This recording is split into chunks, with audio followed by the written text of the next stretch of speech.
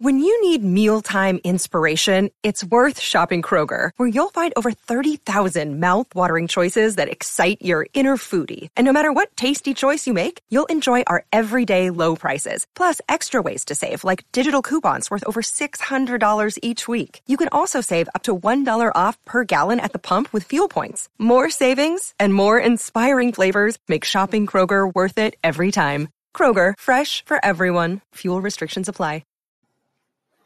Hello, Adulting Well listeners. This is Pepper, aka Joshua, aka Pepper, here to tell you about Anchor. So we used to host our podcast on another service, and we had this show for maybe 3 or 4 years at this point. And we got some metrics and things, but we didn't have a lot to do with them. And we recently switched over to Anchor, and what's amazing about it is it has all the metrics for the show, so you can see how many downloads you get and things like that. But it also lets you engage with the audience in ways that our old service couldn't. So, for instance, we can have polls. We can ask listeners to leave us messages and questions and things like that. And we can put them on the air super easily and answer those questions. That's just one example, but there are just a lot of different ways that we can engage with you now that we're using Anchor. So, this is our first ad, and it's for this service that we're using to provide this podcast to you. And I think it's actually a really, really good service. And if you have a podcast, I recommend it. You can download the Anchor app or go to Anchor FM to get started. Thanks for pausing with me for a second. Now back to the episode. He is the featured subject in season 3 of WBZ's Motive podcast, which is amazing. His latest book, Breaking Hate, Confronting the Culture of Extremism, was released in February of this year. His disengagement work is also spotlighted in his MSNBC documentary series, Breaking Hate. I know that's a lot, but there's a lot going on, and we really appreciate you coming on the show. As we know, and you reiterated, you're a very busy guy, so this means a lot to us. And so welcome, Christian. Thank you so much. Well, thank you. Now that we got that out of the way. And let me just say, before we even get fully rolling here, redemption and change stories, are my favorite. They tug at his little heartstrings. And most of our listeners know, you may not know, that I'm as of November 1st, 22-year recovered heroin addict. So I love the fact that people can change their lives. And so welcome to the show. And wait. I got to do my pregame now because here he is. I recommended this guy because in high school, sophomore year, I started idolizing these dudes that, I thought they were Nazis, but now that I look back, they probably were just cool dudes with bomber jackets. But either way, I thought they were enough that I tried to emulate a lot of that lifestyle. So that year I did some stupid shit and I said a lot of stupid shit. And so when people can't relate to, especially now when you see the internet and you see these hate groups, when people say they can't relate, I can relate. As a kid, I could relate. So I thought that it was important to have a voice on like that. I appreciate that, man. And thank you. It's really, an honor to be here. And it's also a privilege to be here. I got a second chance in my life, as you know, too, and there are a lot of folks that aren't getting second chances in this world because of the color of their skin. And I'm so grateful that I got mine, that I want to make sure I help empower and raise those voices up, along with mine as much as I can, while I'm doing other stuff though. So I just wanted to acknowledge that, but no, thanks. It's really awesome to be here. And yeah. So tell us a little bit about how you got involved in the punk scene, because that's kind of what led you into, the groups you were in later. Just give us a little bit of a, background on that, because we love to talk about, how people found the scene. Yeah, I grew up on the southwest side of Chicago, and I spent 2 times between 2 different neighborhoods, really, growing up, which was kind of part of my radicalization story too. My parents are Italian immigrants who came to the U.S. in the 60s. So they settled in a small area on the southwest side of Chicago where all the other Italian families from the same village kind of settled too, right? And it was, a very kind of middle class, maybe even lower middle class kind of neighborhood that my grandparents lived. But when I was born, my parents moved out of there to kind of like a middle-class white suburb outside of the city of Chicago because they wanted me to go to a better school. But, they were working 7 days a week, 14 hours a day. So I was really raised by my grandparents in that old Italian neighborhood on the south side of Chicago. But I went to school in this, kind of, like upper middle class, suburban neighborhood. And I didn't have any friends in either place. So I kind of like grew up without any friends. So I found the punk rock scene kind of in between those two groups. I was starting to become an outsider because I felt like I was starting to act out because I was looking for my parents' attention. I felt abandoned, and that's really what set me down the road, I think, looking for a sense of like camaraderie, which made me really vulnerable. But yeah, I found the punk rock movement on the southwest side of Chicago. There was always a really strong, Chicago punk rock scene, bands like Naked Ray Gun and Effigies and, like so many amazing bands that then spawned other really great bands. I just remember going to, sneaking out and going to shows at like, 12 and a half or 13 years old. Wow. And, sneaking into like shows that probably weren't all ages shows at the time too. I think places like Man, city kids are so cool. Well, I was like like where I grew up in Blue Island was right on the southwest edge of the city. So right across the street, we could see Chicago, literally, right? Like the stoplight right across the street was Chicago. And we would, take the train and go into the city and we would call ourselves city boys, but technically we lived like a block and like across from the city. Oh, that's funny. Yeah. And I spent a couple of years in high school outside of Detroit, and the Midwest scene it's a hardcore scene, man. There was some pretty aggressive dudes at shows like, in downtown Detroit. Compared to like Gilman or something. Yeah. Okay. Yeah. I spent some time in downtown Detroit. I didn't spend any time at Gilman. Yeah. So, I can imagine that you were definitely like, exposed to a lot of different people there too.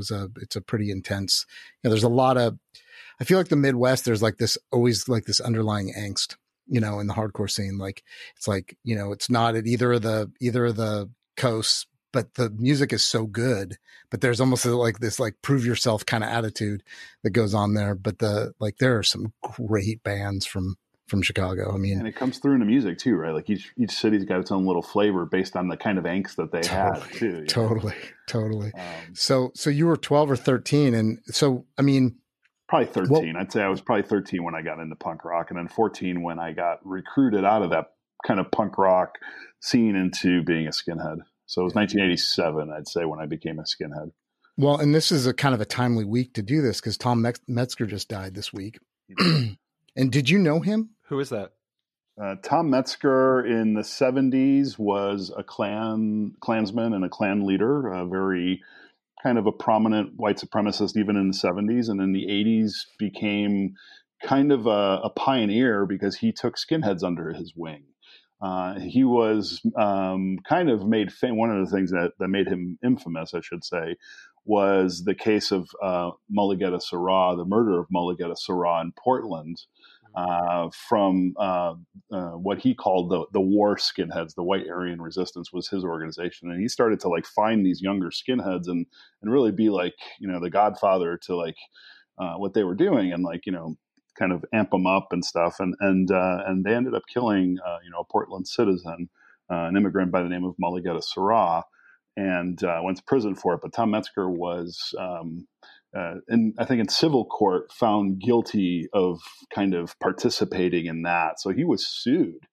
But he was really prominent, and I think he was sued by the Southern Poverty Law Center, but he was really prominent in the 80s and 90s, and then went really quiet for a while. And then, once Charlottesville hit and people like David Duke started to make a comeback, we started to hear a little bit more from Tom Metzger. But yeah, he just he died, and he just died this week, I think.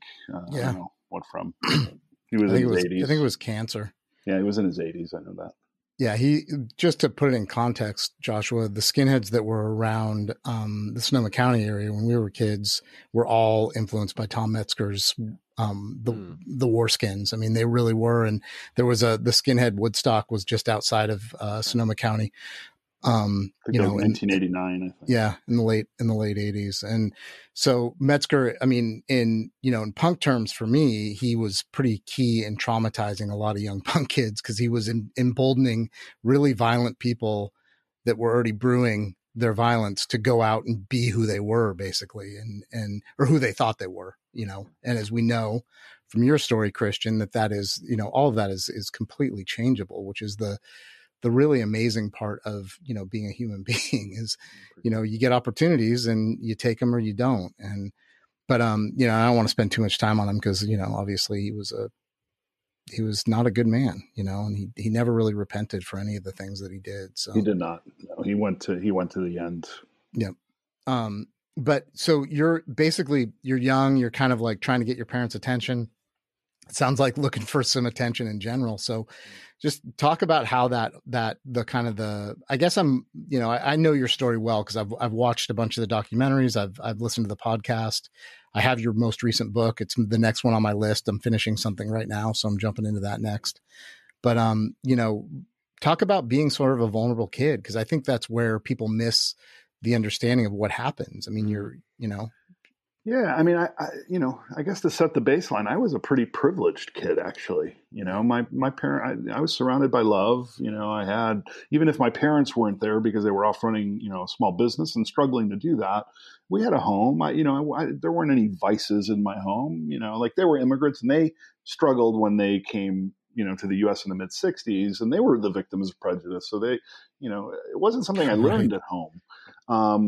But I was surrounded by grandparents and aunts and uncles that loved me too and had a roof over my head. So I didn't really want for anything except for the attention that I didn't think I was getting from my parents.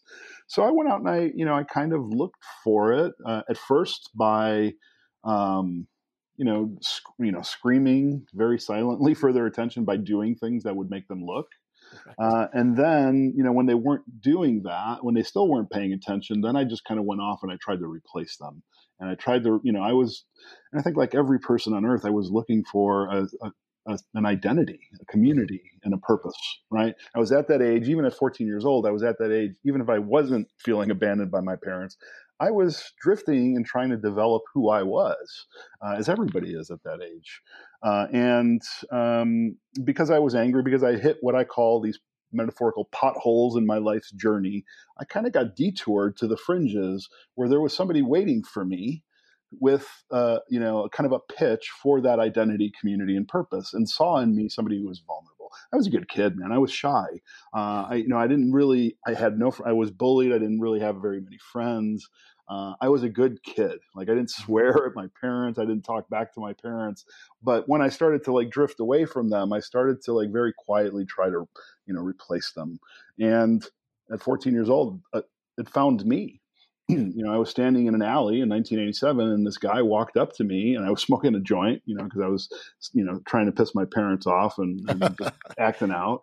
And this guy walked up to me with a shaved head and boots, and it was 87. So really nobody knew what a skinhead was. And certainly 14-year-old me didn't know what a skinhead was. Yeah. But he comes up to me and he pulls the joint from my mouth and he looks me in the eyes and he says, "That's what the communists and the Jews want you to do to keep you docile." Whoa. And I was like, I didn't say it, but I'm thinking like, I don't know what a communist is. I don't even know if I've met a Jewish person. I don't even know what the word docile means. And I'm like frozen, but like the next thing he does is super important because he put his hand on my shoulder and he asked me what my name was. And I was always terrified or very embarrassed of my name because it was really hard to pronounce. Christian Picciolini, to a 12-year-old is a pretty easy name to make fun of. I heard everything from like pick my weenie to, pick that's a good one. Whatever. Yeah. I think we share that. Given my last name is McCracken, so I get. There you go. But yeah, and I was scared to tell him. But when I told him, he didn't like bully me for it. He put his hand on my shoulder and he's like, "Hey, that's an Italian name. You ought to be really proud of that kid because somebody wants to take that shit away from you." And I didn't know what he was talking about. I knew came on that strong, that fast. Yeah. Wow. Yeah. Yeah. Dude, the late 80s were a hell of a time, man. Yeah. And then he offered me a cigarette. And then it's like, you know, it was like, and he was older than me. He was 20, I don't know, I think he was 24, 20, maybe even 26 at the time. Yeah. So this guy that walked up to me, of course, I didn't know it. His name was Clark Martell, as you know, if you've listened to the podcast, was America's first neo-Nazi skinhead leader. He wasn't America's first neo-Nazi skinhead because there were kind of like flavors of that even on the West Coast, like a single, like, you know, skinhead and a group of punk rockers that would, like, you know, have a big swastika t-shirt or something like that. But he was the first one to say, and he was tied to Metzger, speaking of the segue for Metzger, he learned how to kind of harness young people for the first time in this white power movement. This guy, Clark Martell, who recruited me that day, learned that young people were the future. And frankly, he started the white power skinhead movement there. And that's actually what we saw, you know, years later marching in Charlottesville. It was just a different iteration of that youth movement. Ties and clean cut hair, right? Yeah. Metzger was in Fallbrook, California. Okay, that's right, outside of San Diego. Once you're hanging out with these guys, because I was like a poser when I was trying to be a Nazi, right? Like I didn't know any, like I just, so, but we would have loved you. I know, right? But if only I had been in that alley. And I was, you know, I'm looking for a dad, really. But at that point, are there like, did you guys hang out with like in a group? Did you guys chill out together and go to the bar and like hang out? Were you buds? We didn't go to the bar. I was 14 years old. Oh, right. But we hung out in that alley, and there were a lot of other skinheads at that point. There were, you know, maybe a dozen other skinheads from, you know, anywhere. I was by far the youngest, but anywhere from like, you know, 16 to, you know, 25, 26. And they'd drink beer in the alley. They'd listen to, you know, bands and, you know, music out of a, you know, boombox. This was before, you know, iPhones and Bluetooth car stereos, kids. Yeah. But yeah, it was fun and it was cool. I mean, dare I say that, because at 14, I had gone from like this really nerdy, bullied, invisible kid to suddenly, you know, this kid who was sipping on beers in the alley with 20-year-olds. And they don't take shit from anybody.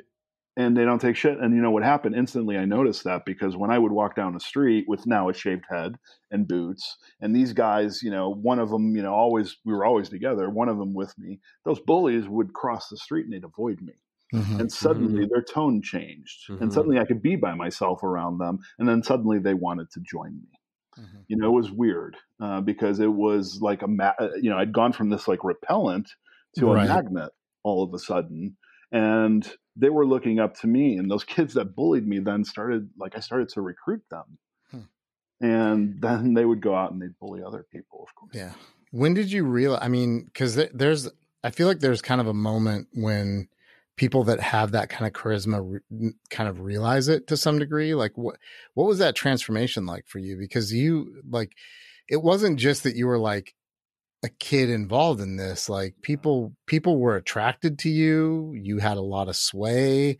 Eventually, when, you know, Martell went to prison, you kind of took over his position, or did take over his position. I shouldn't say kind of, but like, when did you kind of realize you had that kind of attraction for people? Because as a shy kid, I can imagine that it was probably kind of shocking in some ways to realize that this, all of a sudden you're like, oh shit, I'm super charismatic and people like me. Yeah. And I never want to make light of, you know, the 8 years that I spent involved in that. You know, it started out, I think, very innocent and, you know, I was scared. So when you asked me, like, when was the first time I had a doubt? The night after that alley meeting, when you pulled that joint out of my mouth, that was the first time I had doubts, because I was like, this is so foreign to me. I have no idea what this is. It was so out of my, like, I was this like sheltered little Italian kid. You have to understand that, you know, my grandparents and parents came straight from Italy, and I was like this sheltered Italian kid.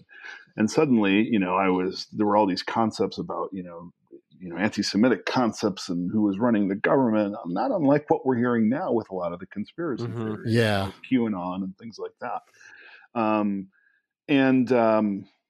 Yes, but I never want to make light of it because I spent 8 years and I went from this innocent kid to somebody who, at 16 then took over the recruitment of that organization that after Clark went to jail, and then who at 18, or 17 started a band that made music that was racist music that is still, uncontrollably around the world in places like YouTube and places where I can't, despite my efforts, get it Get rid of it. removed. Yeah. And then at 22, went on to be the director of the northern chapter of a really deadly and violent skinhead group. Yeah. How did I do that? It was intoxicating because, Mm-hmm. I started to get, and I had doubts every single day, but the rewards that I was getting from that identity, community, and purpose that I was talking about from within that bubble was greater.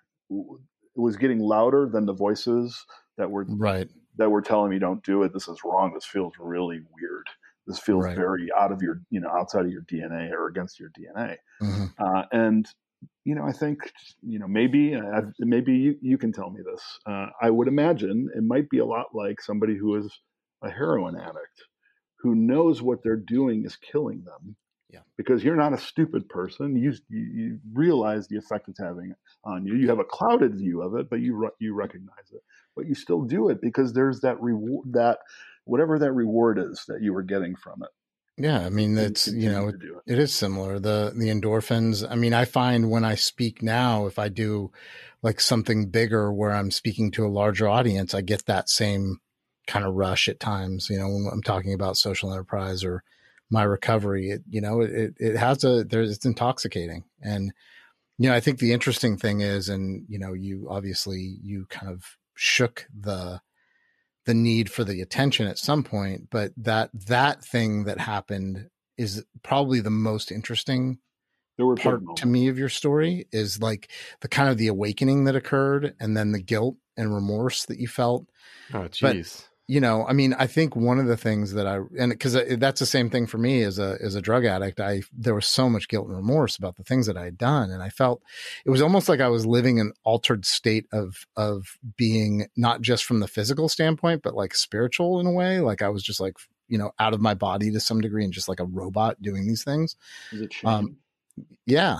And I felt really ashamed of all of it. So, maybe talk about that. I know in the process then, because you have, I mean, there was a marriage and, there's a lot that happened. It wasn't just this, like, you weren't just doing this. There was, you were living a life. I mean, it wasn't like a single dimension, which is, it's easy for people on the outside. And, I had plenty of fights with skinheads out here. I've been a long time sort of, now they call it Antifa, but, back then it was Anti-Racist Action and some other groups and Sharp and and so from my dealing with sort of my feelings around it has changed a lot too. So this, like, having you on and being able to hear how that you transformed yourself is encouraging me to continue the path that I'm on too, and not be like writing people off. Well, you're encouraging me too, and you're inspiring me. Thank you. So, and those moments were important, right? Like I said, I had doubts every day, but there were definitely pivotal moments that occurred during that 8 years, from the time I was 14 until I was almost 23 when I left. And the first one was, at 19, I met a girl, fell in love. She wasn't a part of the movement. She was kind of like this punk rock chick, more like, new wave, like the Smiths and stuff like that. She was into like Morrissey and stuff. And we fell in love and we got married and we had 2 kids together. And we, we're married for almost 4.5 years. And that was the first thing in my life. So I got into the movement at 14 for 8 years. Then I had the movement, but in the middle of that, the only thing that ever challenged my identity, community, and purpose was this new family that I had, right? Because I had to ask myself, because at that time, in 18 and 19, I was, at my peak kind of in the movement. Right. Had a band. I was traveling all over the world. I was, performing overseas with this hate rock band. And here comes this girl and this newborn that say, you can't be a father and a hate monger. You really, you can't love and hate at the same time. You really can't do that. And my community, I had to make a choice. Was it, choosing the one that I had physically given life to just now, or was it to choose the one that I'd artificially surrounded myself with because I needed to boost my ego and feel better about myself while I was hurting other people, and my purpose. And I'm very big on those 3 pillars, but my purpose was challenged. Right? Like, I was it to like destroy the world or to like actually raise a family. And that was the first pivot for me. That was a big one, right? I didn't make the right choice because eventually at 4 years, my wife left and she took the kids. And that was, I think, the end of the second pivot. The beginning of the second pivot was just before we got divorced. I tried to compromise and I tried to pull back from my leadership roles within the movement. And I compromised with my wife and I said, I'll go legit. I'm going to open up a record store. I'm going to sell music. Right. Awesome. But yeah, awesome. No, because my main goal was to sell white power music that I was making and importing from Europe. And but I also sold punk rock and I sold, ska and rockabilly and psychobilly and some hip hop and, death metal and some black metal and whatnot. And it was like an underground store, but most of 75% of what I sold was white power music. But it was at that store, despite what I was selling and despite the fact that everybody knew what I was about. And this was before the internet. People were still buying records and they had to drive from California to do it because I was the only store selling this stuff. But I was also meeting people for the first time in my life and having meaningful interactions with them, people who were Black and who were gay and who were Jewish. And it was in my store because, my parents were small business owners. I kind of had like the spirit of a small business owner. I wanted to be a good businessman. And when they were in my store, I bit my tongue and they knew who I was. They came in there. Now I know they came in there because they were challenging me, with compassion. They came in and over time, I got to meet some people there that I really grew to respect. And one of those instances was a young Black teen who would always come in and never buy anything. He'd always be really goofy and just kind of like loud and like shuffling through stuff, but friendly, but it's kind of annoying, but funny. And then one day he came in and he wasn't funny. And it was like a stark contrast to how he'd always been. And I, in conversation learned that his mother had been diagnosed with cancer, with breast cancer. And it was right around that same time, maybe a month earlier, that my own mother had been diagnosed with breast cancer. And I just, found myself like lost in this conversation with this Black kid, not even knowing he was a Black kid. Like we were talking for, probably what was, 10 or 15 minutes about our mothers and forgetting about anything else. And that was another moment. And that was around the time when I got really ashamed about what I was doing and stopped selling the white power music. And because I stopped selling the white power music and it was 75% of my sales, I had to shut the store down.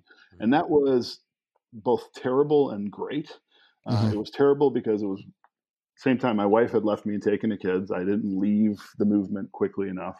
I lost my job and I wasn't, really marketable or hireable anywhere else. I was a Nazi skinhead.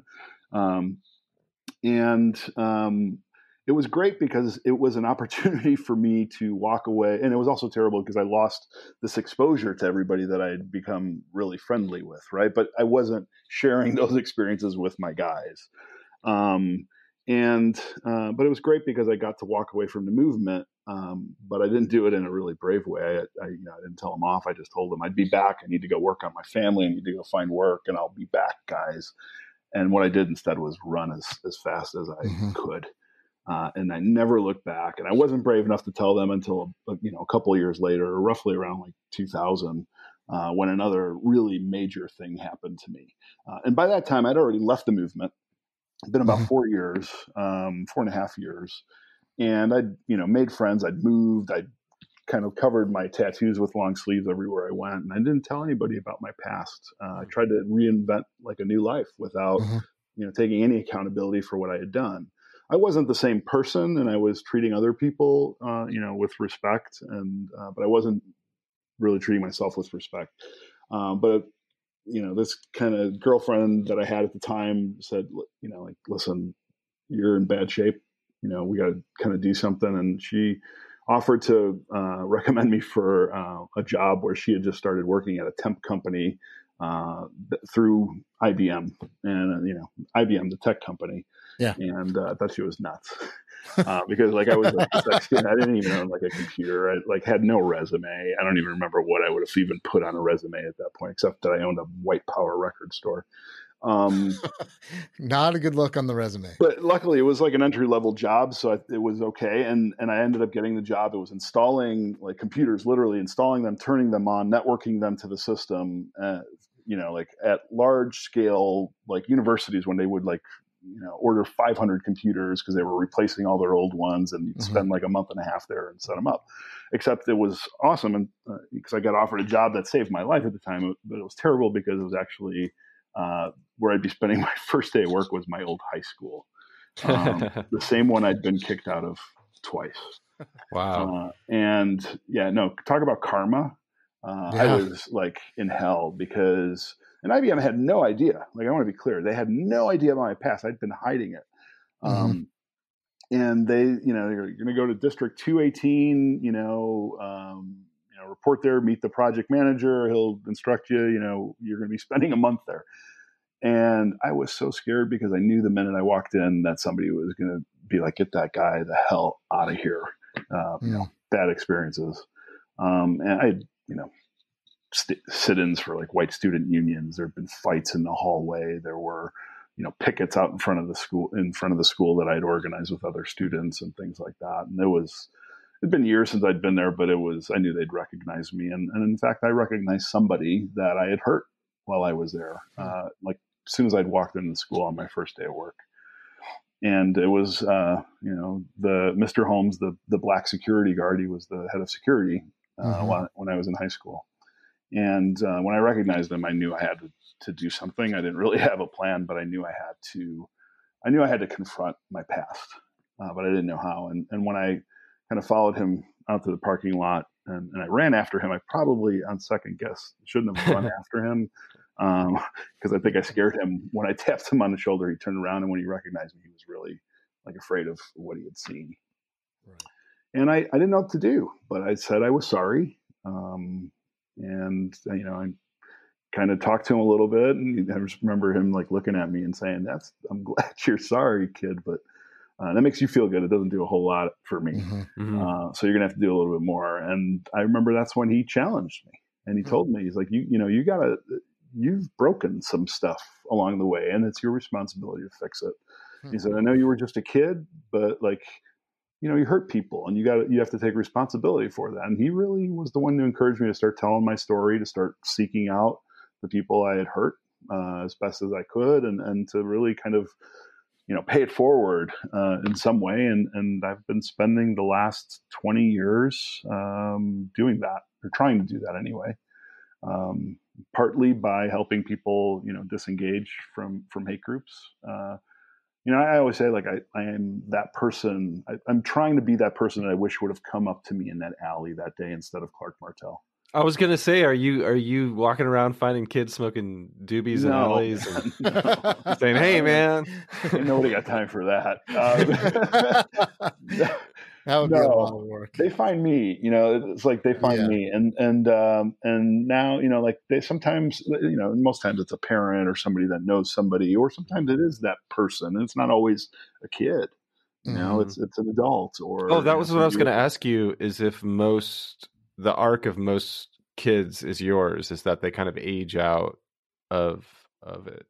A lot do. There are a lot of people, and that's kind of the third bucket of people I work with. So some are what I call bystanders, like a family member that says, "Hey, I know somebody, my son, my daughter, my girlfriend, boyfriend, coworker, whatever, is in bad shape, and I don't know what to do. Can you help?" The second group is the actual person who's in and says, "Hey, man, I am having doubts, and I want out." And then third is the person like me who maybe got out 20 or 30 years ago, but has never told anybody. right? They've never talked about it out loud. They've run from it. Right. They've, in some cases had to wear long sleeves, in front of the people they love, or when they go to the beach because of the tattoo. They're not the same person, and they've spent their lives, being a better person.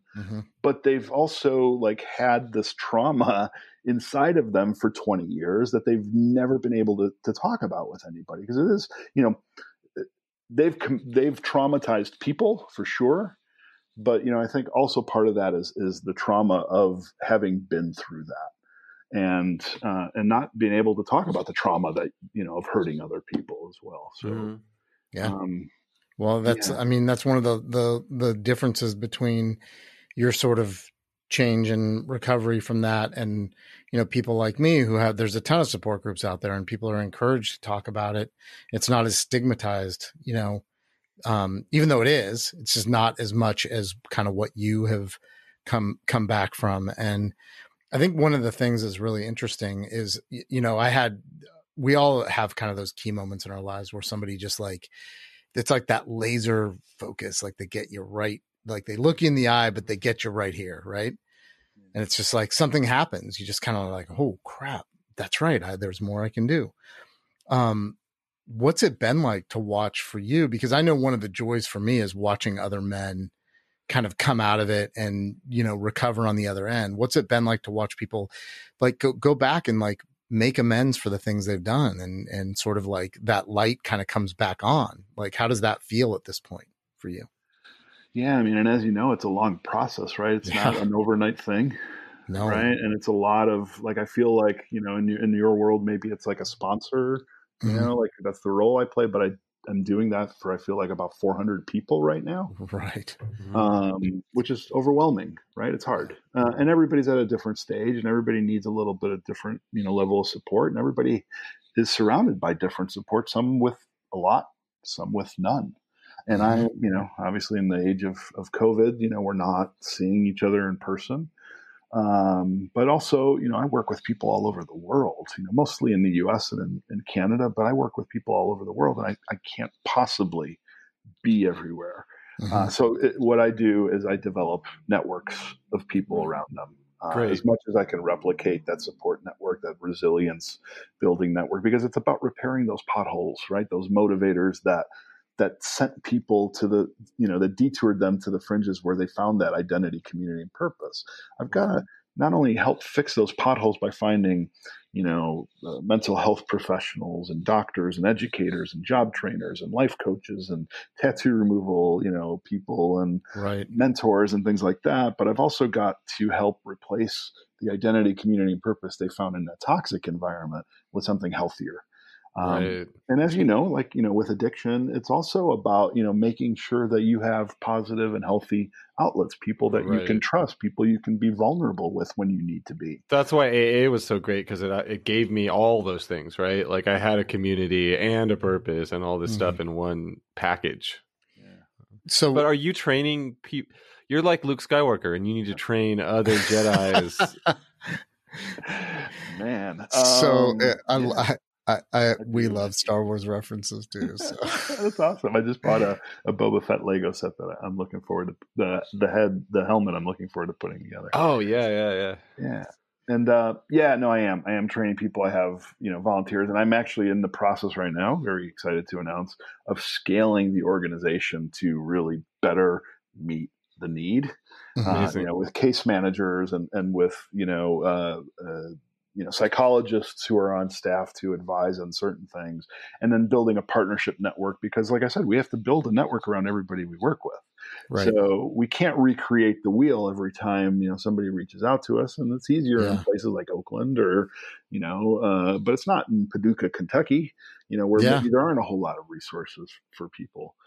So it really is about, and I always say, it's got to be about the accountability. Redemption without accountability is really just privilege, right? Right. Well, and that's actually something I wanted to kind of drill in on. And I as having watched a lot of the kind of the MSNBC stuff and listening to the podcast, reading your first book, the story's the story. Everyone's got a story.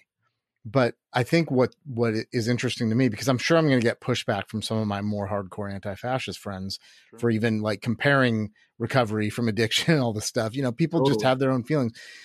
And I've had people say to me that I've gone to very few times, but that have said, you know, fuck you, dude. I don't want to, your apology doesn't mean shit to me because of what you did. Yeah, me too. Like, how does that play out for you? And like, how do you sort of process those feelings? Because I think part of the deal for people on the outside of the white supremacy movement, when people leave, is sort of, how do we encourage without like saying, you know, it's okay and coddle, like how do you kind of Absolutely, man. No, and sometimes I know I use kind of examples and other words and metaphors and things like that because it's easier to explain. Because you know, racism sometimes is really so hard to grasp.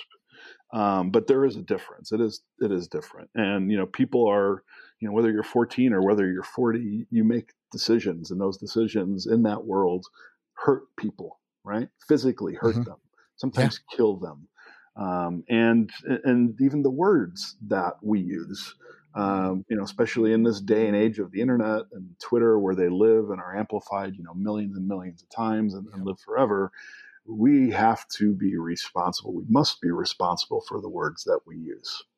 And you know, we are in a world where words are they carry and people act on them. So, you know, in relation to my music, I know that it's still influencing people. I'm still responsible for that. So yeah, you know, for me, you know, if accountability is not part of the equation, it does not work. I do think that there needs to be breathing room for that person who's on their way out. And I'm going to use again the word recovery. I don't know that that's the appropriate word, but just to kind of paint that metaphor, you know, for that person who's exiting, you know, that world. There needs to be some breathing room, but there must be that accountability along with that self-reflection and in a commitment to repair the damage that was caused. Right. That's paramount. Because it's not a pity party, right? It's actual actionable stuff you can do, right? Right.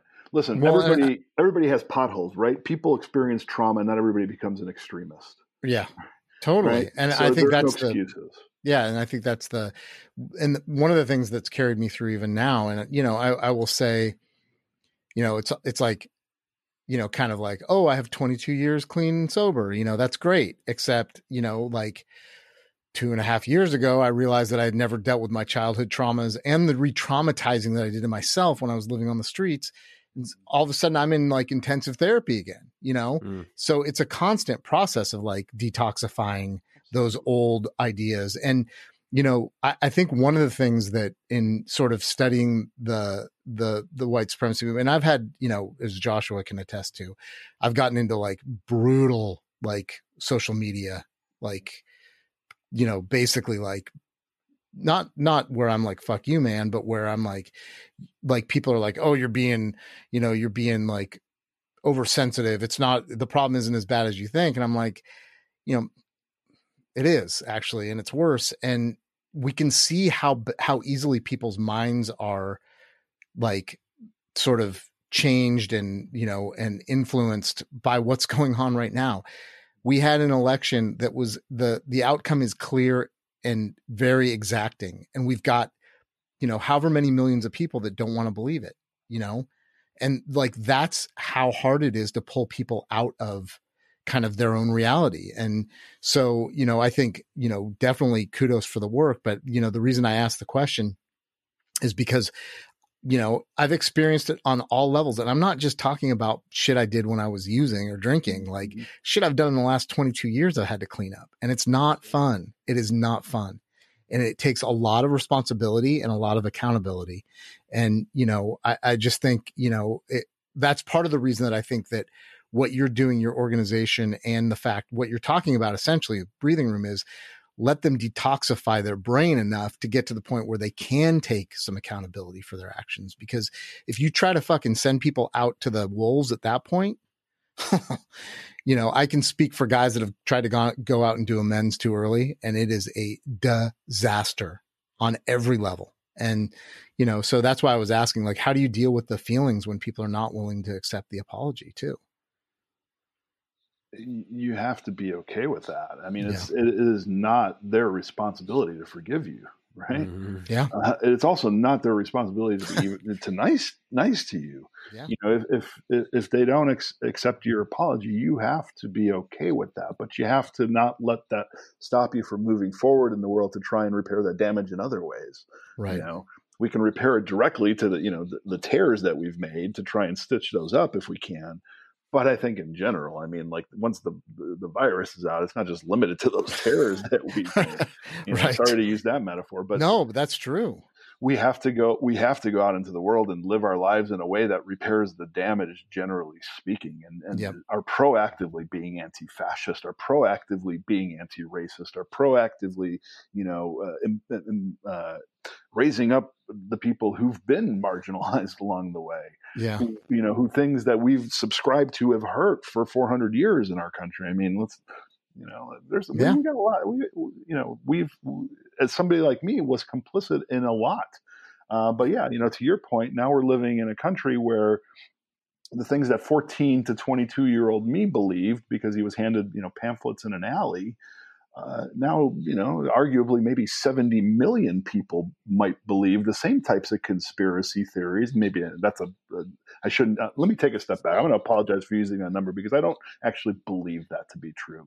Right. But there is a significant number of people who now are, believing the same types of conspiracy theories that I believed, in those Mm-hmm. pamphlets and Metzger newsletters and things like that. Because the internet has made it like it's a 24-hour hate buffet that you can go, totally. chow on anytime you're hungry, you're starving for that identity, community, and purpose. Yeah. Well, I think the other thing that makes this conversation interesting for me and for our purposes in terms of the theme of the show is, you've had a lot of mainstream media sort of, acknowledgement. You've also, you've done some pretty amazing like stuff in terms of the awards you've gotten for the work you've done. But ultimately, when I look at like the organization and what you're talking about right now, this is a grassroots organization that really is fundamentally based on many of the ideas that we learn when we're punk kids. You got to do it yourself. You got to go out there and fucking get it because no one's going to do it for you. And so we talk about on this show a lot, the things that we learned from punk rock that we take into the things that we're doing now that inspire us. Right. And so like being able to plan a book tour is like going on tour with your band. Being able to do an event is like you're an event planner because you learned how to book a fucking show, right? You sold records, you distributed information to people. Like all those things that we learn as punk kids, we get to turn that around and make it into like super awesome business practices because it's inclusive as well on top of all that other stuff. Yeah. And so that's where, when we bring people on the show, it's what we really get into around how we brought our punk childhood into our adult lives. And that's why it's Adulting Well, so, totally. And like you didn't get a chance to listen to any of the episodes, but we sort of circle back to this in all of them. And that's one of the things I want to just say about your organization is that this wasn't something that like, it wasn't like a corporate sponsored, or even a religious sponsored, group. This was something that you had to like think about, work on curriculum, get out to people. And to me, that's very punk rock. I think people lose in the abstract the actual like time and effort and hours and things that go into doing stuff like this. Well, let me tell you how punk rock it is. I mean, the organization is literally all volunteers, including myself. None of us get paid because we're really bad at fundraising. Frankly, we hate asking for money, but we're really good at raising our voices and doing the work that needs to be done. Right? Like, we want to help people. We know we can help people. We have volunteers, psychologists, job trainers, former, skinheads and extremists who have made, have repaired the damage or are still repairing the damage that they've caused, but are willing to help these folks. It's very much DIY. I mean, we still make our own posters. We still, and even in my personal life, like when I first published my book, I self-published it because I didn't want to mass manufacture it. I wanted to print 50 copies for my family and my friends. And then somebody got a hold of it and was like, hey, this is kind of an important story to tell. You might want to think about, like, here's my friend who's in publishing. And that's how that kind of worked out. And it was really just about getting on the streets, being passionate about the work you do, and doing it because it's the right thing to do, not because you're rewarded in any way for it. Still, like a punk rocker, I still can't figure out how to bring home a paycheck. So, I will say honestly, as far as the organization goes, the fact that you're volunteering as well, being the person that founded it, right? It rings with more authenticity to me personally as a long-term, as I mentioned, a lifelong anti-fascist, to have people that were so deeply involved in the fascist movements in the US do things because it's the right thing to do rather than a paycheck. It feels much more authentic. And I think that's part of the reason why I so respect and love people's stories when they really do truly change. And you can tell, when someone's being inauthentic. If you've been through all this shit and you've been involved in, especially the punk scene, you can kind of tell when people are in it for like a personality goal or ego or whatever it is. And, so that is a commendable attribute to have in the organization and for yourself too. And so we're, this conversation, as many of ours goes so fucking fast, but you have reconciled with your kids, correct? Yeah, yes. I never really lost sight of that. From the moment that, even when, my wife and I at 23 years old or 22 and a half got divorced, and I always had custody of them on the weekends. I never gave that up. I always wanted to be a good father. She was always an amazing mother. I lived, we talked earlier about, like, I lived this life. I lived two lives. I was a good dad. Like, I didn't bring that stuff home, even though my wife knew about what I was doing and she was against it. She was, kind of an anti-fascist of her time. Like, I didn't really bring it home. Like, I didn't want it to touch them. So I lived, two lives, like one outside. I don't care what anybody says. This is so similar to an addiction story at every level. Even that part, the two lives. Yeah. Yeah. Totally. Yeah. I think people think that, like, there was love in my life, just like there was love in, in an addict or an alcoholic's life. Like they can be good people, but they're in many ways overcome by this other part of their life. Totally. That, for whatever reason, is tough to pull away from. It's tough, even though I knew, and that's important, I think, to say, even though I knew, I was 100% certain that I was wrong and I knew I needed to leave, it was hard to leave. Yeah. Well, you start identifying that becomes part of you, right? To some degree. And I know even now, like, here we are 22 years later, I don't, unless I'm playing a show with my current band or, like, there's a very specific reason. Yeah. Well, right now it's not as awesome as it could be, but Kevin's the hardest working man in show business. Me and Kevin have a lot in common. We I know, two kids, a boy and a girl. My glasses on, and then, like, we could be brothers. Yeah. Totally. Oh my god! Well, my mom's, you guys have to take over this show. My mom's family are from Sicily, so Very cool. Yeah, even though my last name's McCracken, the other last name is Spadafora. So there you go. So you got to. I'm going to give you a dad brag. Tell us about how proud of your kids you are, because I'm sure you are. I could tell by the look on your face when I brought them up. You're like, ah. Well, we couldn't have timed it better. It is their birthday this week.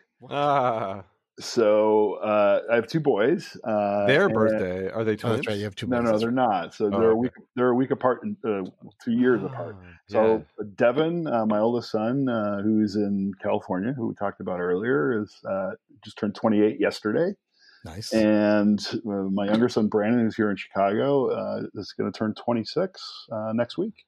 And my birthday was a week. We're all like these November babies. I'm the third, the 11th, and then Devin the 11th. And Brandon, so the 28-year-old's out of the woods. The 26-year-old's in for a rough year.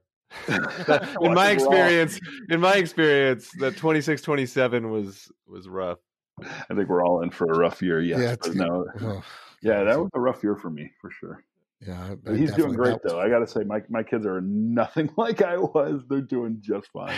That's awesome. That's awesome. Is So there the ones a And I'm place that super we can? proud. I don't want to forget to get a website or something where people can go to support you and get you guys some money if they need it. B, reach out if they know anyone that needs help, and C, volunteer if they have any services. Yeah, for any of those, they can go to freeradicals.org. And while I say we're terrible at fundraising, we do accept donations. That's actually how we operate. Most of everything that we've done in the past has been funded by my speaking engagements and things like that. I take all that money and I don't draw a paycheck for any of that. And I'm not doing that right now. So, we're in the midst of pandemic. So yes, but you can do all that at freeradicals.org. Yeah. But I just want to say, like, my kids, like, they saved my life, like it was them. It was me wanting to be such a good father to them and knowing how ashamed I felt that I hadn't lived. And I should say they were 3 and 1 when I got out of the movement. So they were never really exposed to it. It was really their birth that made me make that decision. That and my life falling apart and the store closing and all that stuff. My life really kind of fell apart at that time. Well, I mean, it usually happens all at once. I mean, that's kind of the deal. Otherwise, you don't get the point, right? Right.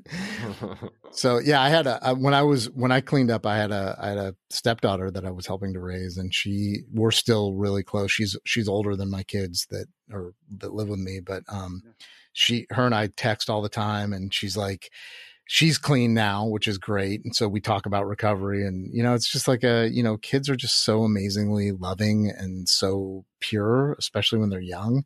And they, unless you're like, even if you do really fuck up, they still love you. That's the amazing part. Wasn't like it for you. Like, I think I was really afraid of being a bad influence on them. Yeah, and I was totally ashamed, like, I foresaw like what they would be if I continued down that road, and I didn't want to be responsible for that. Like, I felt really embarrassed by that. And it makes perfect sense, right? I mean, so let me ask you, because we're running close here.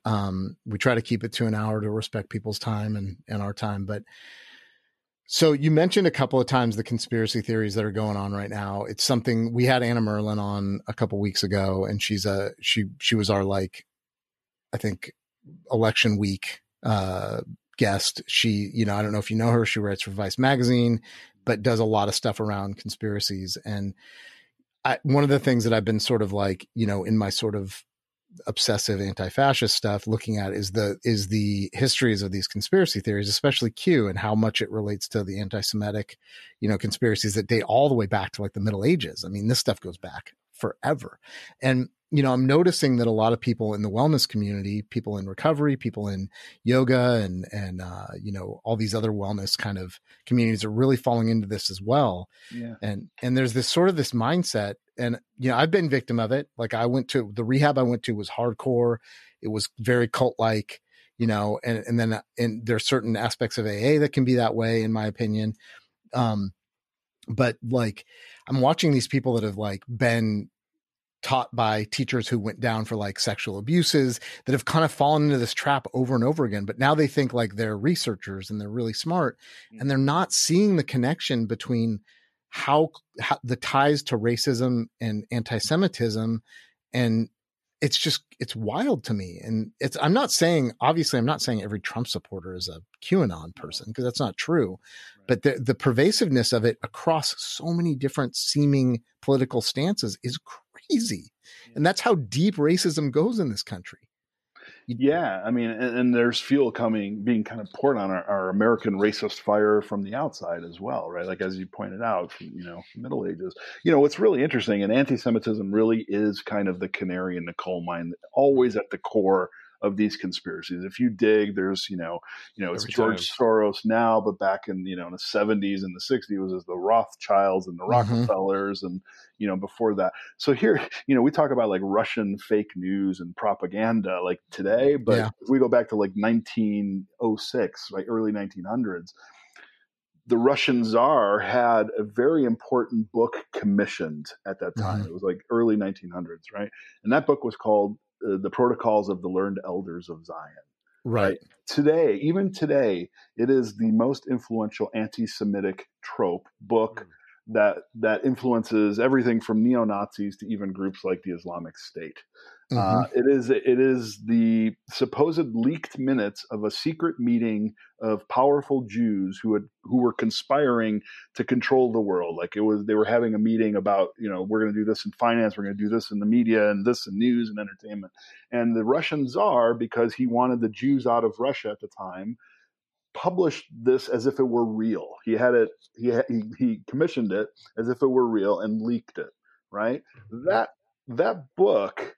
That piece of Russian fake news from 1900 whatever is still the basis and kind of like the structure of fake news today, and influences everything from QAnon to neo-Nazis to parts of the militia movement. I mean, you can go on and on and on. You will always flat earthers too. It's like everything eventually gets there. It's crazy. Yeah, and what I was going to say is, to your point about these kind of self-help communities, is these recruiters really know where to go, where vulnerable people are who are searching for a sense of identity, community, and purpose. People are going there because they are not trying to join a cult.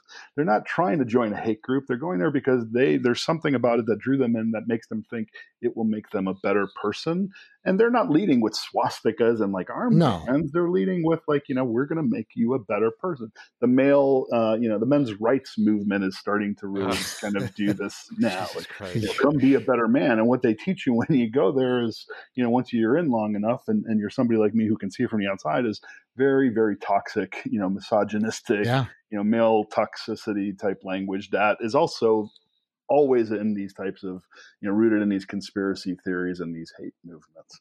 So yeah, we have to be careful because, while we're going there for the right reasons to get something out of it, we also have to recognize that there are manipulators and recruiters from all types of really bad movements who know where to go to find vulnerable people. Right. Not everybody there is going to be vulnerable.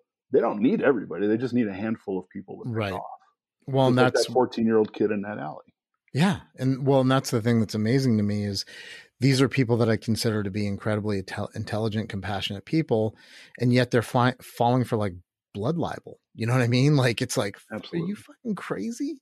Look at the history of this stuff. And then they tell me to do my research. And I'm like, I've been researching this my entire adult life, and I'm not even saying that. And people are like, oh, you're being sarcastic and snarky and you're being, condescending. And it's yeah, I'm going to be a little condescending because you're bluntly being dumb right now. And I'm not saying that to say you're a stupid person. I'm saying that because you are not being in your right mind right now. And how did that penetrate you when you were using?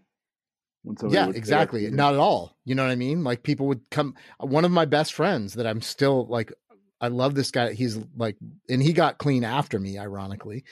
Came and tried to find me on 16th and Mission in San Francisco. And I saw him on his bike, pushing himself around, looking for me. And I hid from him because I didn't want to be confronted with the reality of my situation. Yeah. And so I think the kind of, as we wrap here, I think the question that I would like to kind of, leave everybody with, and maybe you have a short answer to it, or you can think about it and, post something about it later, is when you know somebody in your life that's kind of fallen for these tropes, whatever it is, whether it's white supremacy, the Q conspiracies, they kind of all go together, and you can see them wavering a little bit.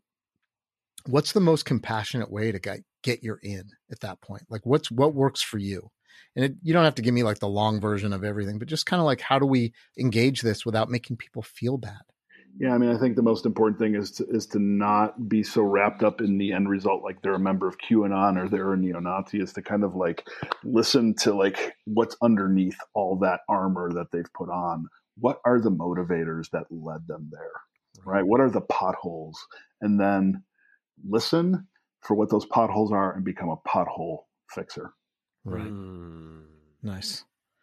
Nice. Well, as we wrap up, you've got a new book out, which I'm about to start. And I would, if you have not read or heard Christian's stories, I think the easiest place to start right now is probably the podcast from WBEZ, Motive, because it lays everything out really clearly. It features you, but it also talks about some of the people you've been working with and especially a particular person that you've been trying to kind of draw out of this current Trumpian sort of, it's heavy though. Identity Europa. It's a really heavy podcast, but it's also very honest. And that's why I liked it. I mean, it was very, very honest. There's a lot of heavy stuff in there.